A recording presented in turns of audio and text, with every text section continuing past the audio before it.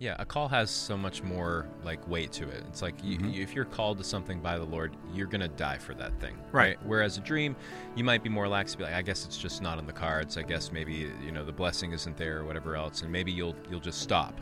You're willing to say something like, I'm carrying out a great project and I cannot go down. Right. Which, by the way, would make a really great tattoo.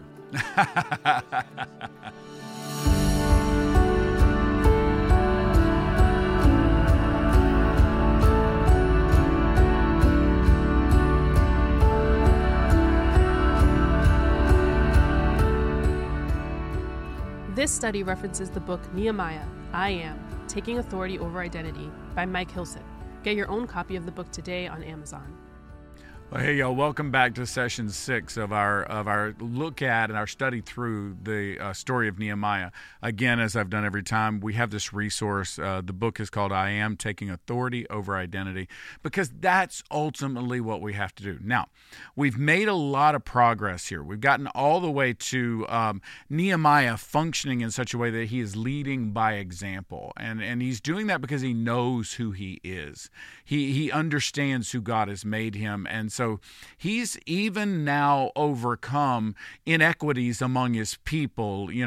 Some people are subjecting others to poverty and to slavery, and he's overcome that. And he's overcome that honestly by the strength of his convictions and by the strength of his person, his actions. They've seen him act out in a way that makes them believe and want to follow him.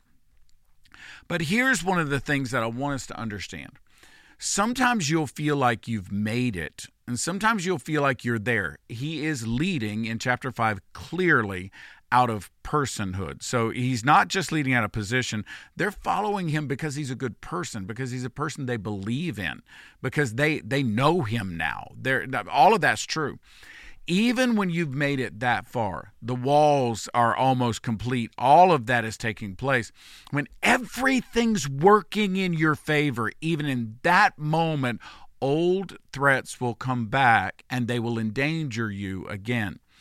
We're going to find in chapter 6 that Nehemiah is in danger again. Watch. Let's just read this. Chapter 6, verse 1. When word came to Sanballat, Tobiah, Geshem the Arab, and the rest of our enemies that I had rebuilt the wall and not a gap was left in it. Okay.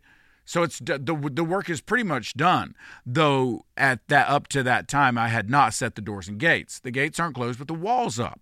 It's an incredible feat. Sanballat and Geshem sent me this message. Come, let us meet together in one of the villages on the plain of Ono. But they were scheming to harm me, so I sent messengers to them with this reply. I'm carrying on a great project and cannot go down. Why should the work stop while I leave to go down to you? 4 times they sent me the same message, and each time I gave them the same answer. Geshem Sanballat and Geshem, yes, have sent messengers because they're saying they want to sit down and meet with Nehemiah. But Nehemiah understands that all this is them trying to harm him. Now, I want to make a point here. The real danger to Nehemiah is not external. He's safe. He's in the city. He's doing the work. He's getting it done. The real danger is not internal to him. It's not external. I'm sorry. It's not Sanballat, Tobiah, and Geshem coming into the city to get him, because they're not going to do that. The real danger here is if Nehemiah would allow himself to become distracted. Let me just say that in any life, in any leadership, in any role that brings about change or brings about direction or brings about movement, the greatest danger you face is distraction. Because look, you need to understand, the more you accomplish, the more you will be given opportunity to accomplish more. The problem is when you get opportunities, after you've accomplished a few things and you get opportunities, the challenge is to ask yourself, which of these is an opportunity and which of these is a distraction? Now, let me unpack this a different way. Sanballat, Tobiah, Geshem, they've all decided, they send word to Nehemiah, come out and meet with us in one of the villages on the plain of Ono. And we're just going to discuss. And Nehemiah may have seen that as, hey, maybe I can come up with a peace treaty with all of these folks around us. Maybe we can build a coalition. Maybe we can actually come together and all of our peoples can work together. Maybe I could do this great thing. Well, here's the problem. He's already doing a great thing.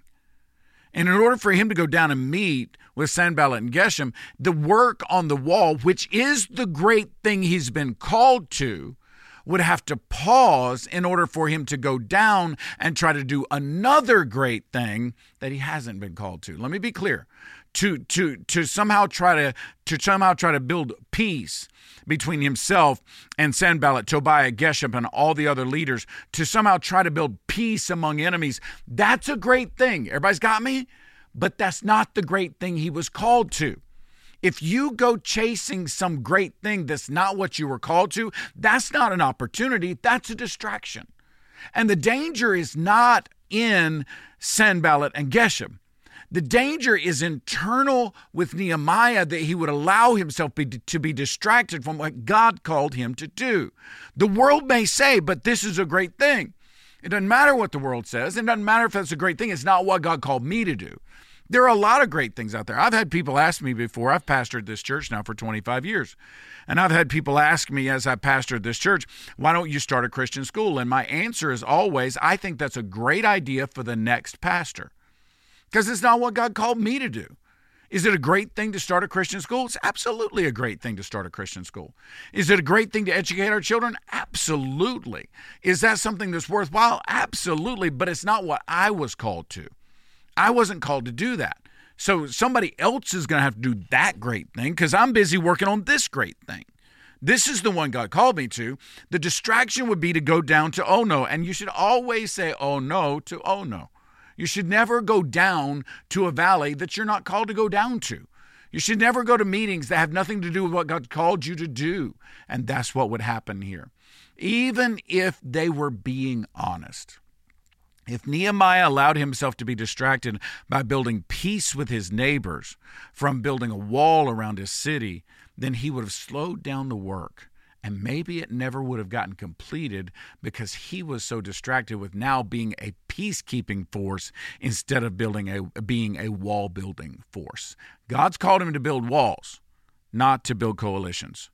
Now, the coalitions will come later, but not under Nehemiah. Nehemiah's job is to build that wall, and he's got to stay focused because distraction is death to the goal God's put in front of you. Now, it goes on in chapter 6, verse 5.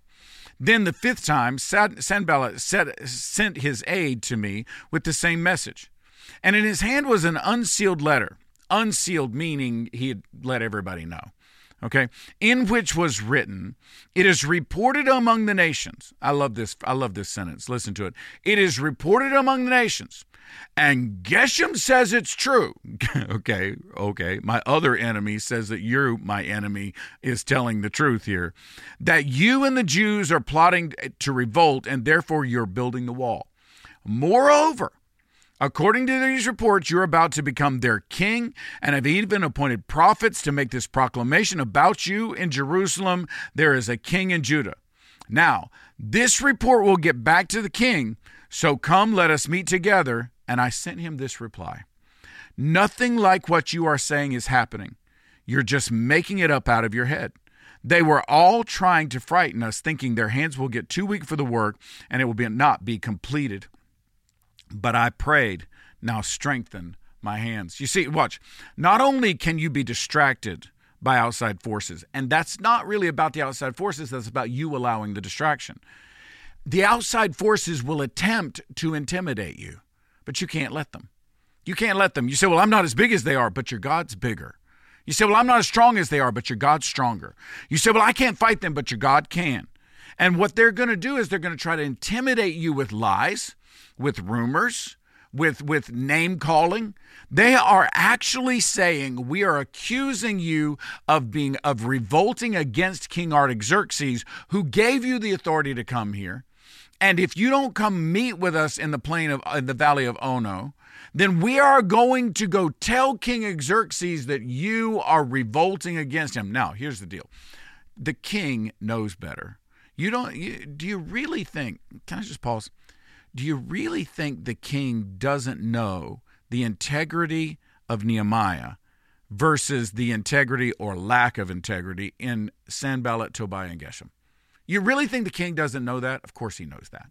Of course he understands. And if they come back and they say, well, Nehemiah is trying to revolt against you, Nehemiah knows full well that the king will simply send him a messenger and say, hey, I'm hearing this, what's going on? And Nehemiah will answer him and it'll all be fine. He's not going to allow himself to be intimidated. Again, the threat is not external, it's internal. Intimidation only works if you receive the fear that the label is meant to insert in your life. If you refuse to receive that fear, then the intimidation won't work on you. The intimidation won't have an effect. You'll be able to just hold your ground. Listen, you may think about it, you may worry about it, but you can't let it intimidate you. You can't let it change your course. You can't be distracted by something that's not what you've been called to do, and you can't be intimidated by people that are going to lie about you, because there are always going to be people who lie about you. Over and over again. In my world, I've seen people do this. And you just have to stand your ground. You just have to stand your ground. People will lie about you. They will try to intimidate you. They will try to threaten you with lies. But the truth is, you've just got to step back and you've got to say, this is what God called me to. I'm going to stay focused on this. The more we are focused on what God called us to do, the less chance there is we'll be distracted, and the less chance there is we'll be intimidated by anybody else's lie. Then it goes on. So one day I went to the house of Shemaiah, the son of Delaiah, the son of, and another guy's name, who was shut in his house, who was a shut-in at his home. He said, let us meet in the house of God inside the temple, and let us close the temple doors, because men are coming to kill you. By night, they're coming to kill you. But I said, should a man like me run away? Or should someone like me go into the temple to save his life? I will not go. I realized, he said, that God had not sent him, but that he had prophesied against me because Tobiah and Sanballat had hired him. He had been hired to intimidate me so that I would commit a sin by doing this, so that I would show weakness in front of my people by hiding away in the temple. That would have been a sin. And then they would give me a bad name and discredit me. Remember Tobiah and Sanballat, my God, because of what they have done. Remember also the prophet Noadiah, and how she and the rest of the prophets have been trying to intimidate me. So the wall was completed on the 25th of Elul in 52 days. Y'all, the enemy is going to try to distract you. The enemy is going to try to intimidate you. And if the enemy can't do that, he'll try to confine you. And he will confine you internally with your own fears. What they're trying to do is put enough fear in Nehemiah that Nehemiah will run to the temple and hide in the temple. If Nehemiah is hiding in the temple, then they can send their own spies and their own infiltrators to come into the people and change the people's thinking about Nehemiah while he's hidden up in the temple. If Nehemiah is out among the people, you can't do that as easily. But if he becomes confined, then the truth is the work is going to stop, and he's going to cease being effective at what God has called him to do. You cannot let the words of the enemy, let me back up. You cannot let the lies of the enemy, the deceit of your enemies, to distract you, to intimidate you, or to confine you. You are not to be confined within the walls of the temple. That's not what God called him to do. God called him to build the walls of the city. The whole city is where he belongs, not just this one spot. And he cannot allow anyone else, to confine him in that space. If he is distracted, intimidated, or confined, the work will stop. He will not be effective at what God called him to do. How do you fight that? You fight that by remembering who God called you to be, and do that. God called me to build this wall. If somebody kills me while I'm building the wall, then so be it. This is what God called me to do. If someone attacks me while I'm doing what God called me to do, so be it. I'll still do what God called me to do. I know that I know what God told me to do, and I will not stop doing it no matter where you want me to go and how you want me to distract me. I will not stop doing it no matter how badly you try to intimidate me or how much you lie about me. And I will not hide myself away in a corner because I'm afraid of you. I'm only going to follow God. Paul says it this way. Don't fear the one who can take your physical life. Fear the one who is in charge of heaven and in charge of your spiritual life. That's God. And the fear of God is a respect, not a fear that he might hurt me, but a respect that he wants to build me. Don't be distracted. Don't be intimidated, and don't be confined, because the world will come against you. But if you remember who you are, you can overcome even that.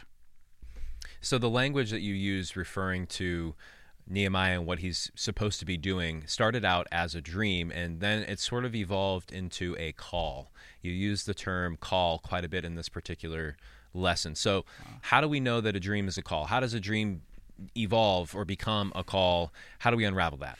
Okay, I'm going to demystify this for you. Okay.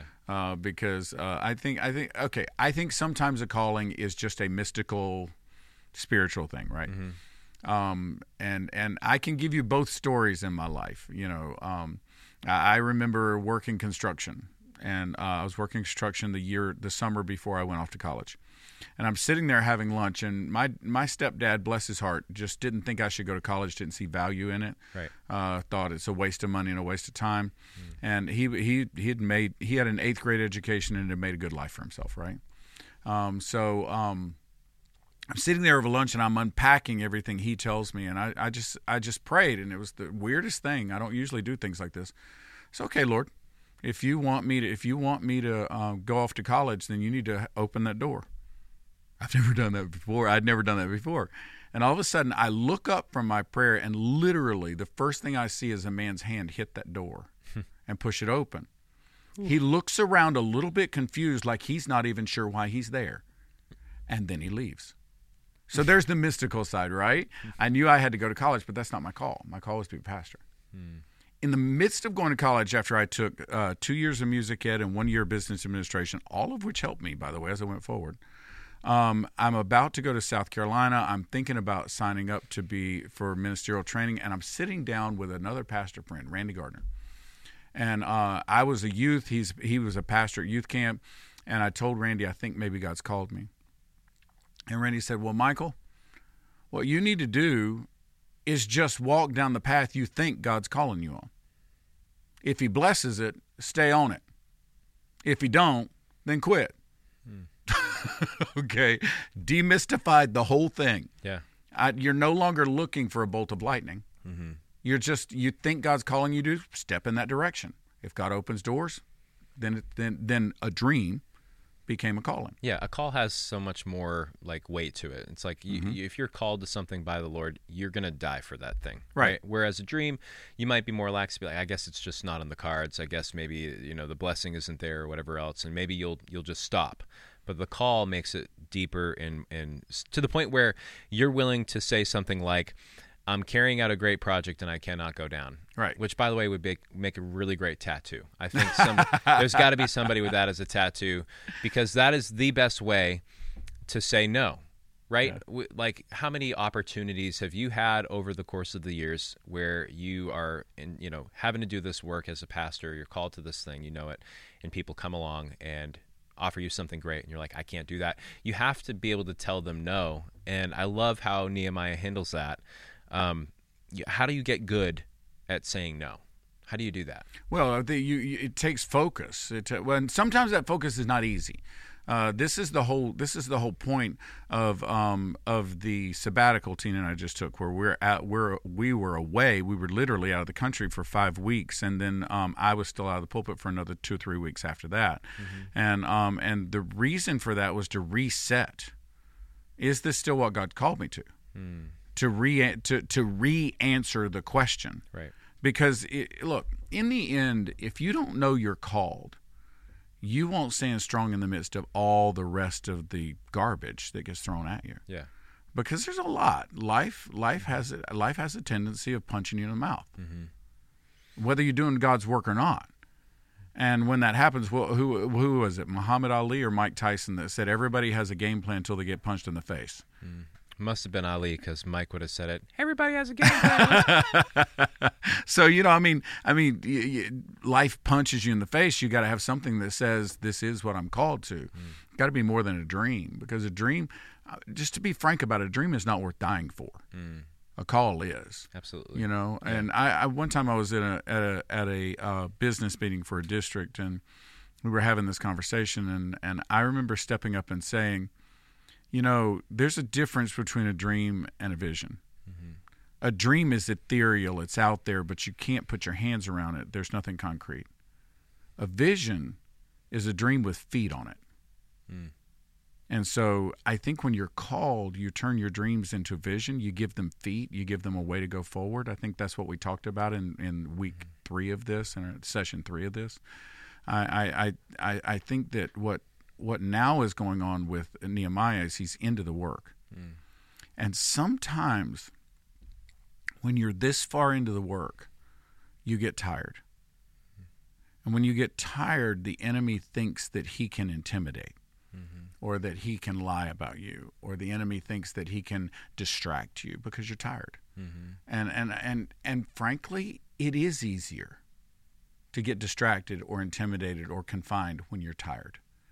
But if you do that, you're going to lose traction, you're going to lose progress, and you're not going to ultimately accomplish everything God's got in front of you. Yeah. It's hard not to be impressed by Nehemiah. Like, just to see how he handles all of these threats, and all of this intimidation, all of this disinformation campaign kind of stuff that's happening with Sanballat and Geshem. And I know he's been around leadership a lot, and I know that he's had that proximity to the king, and no doubt has observed the king make decisions and handle himself in the midst of having to decide what's true and what's not true and make the right calls. But how does he, or how can we, maybe is a better question, have the same savvy and self-awareness that he has in the face of all of this information that's coming in these letters and everything else? Singularity is the answer to that. What am I here to do? I'm here to build a wall. What am I here to do? I'm here to reestablish a city. I'm not here to build a peace delegation to get along with Sanballat and Tobiah. I'm not here to figure out how to follow Geshem and the Arabs and all the other. I'm not here to figure that out. I'm not here to be, can I be honest? He is literally saying that to them. I'm not here to be your friend.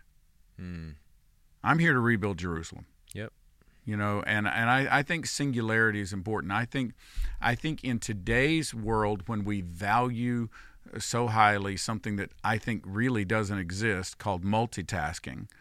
Nobody multitasks well. You focus on one thing, you just focus on it for very shorter periods of time as you go along.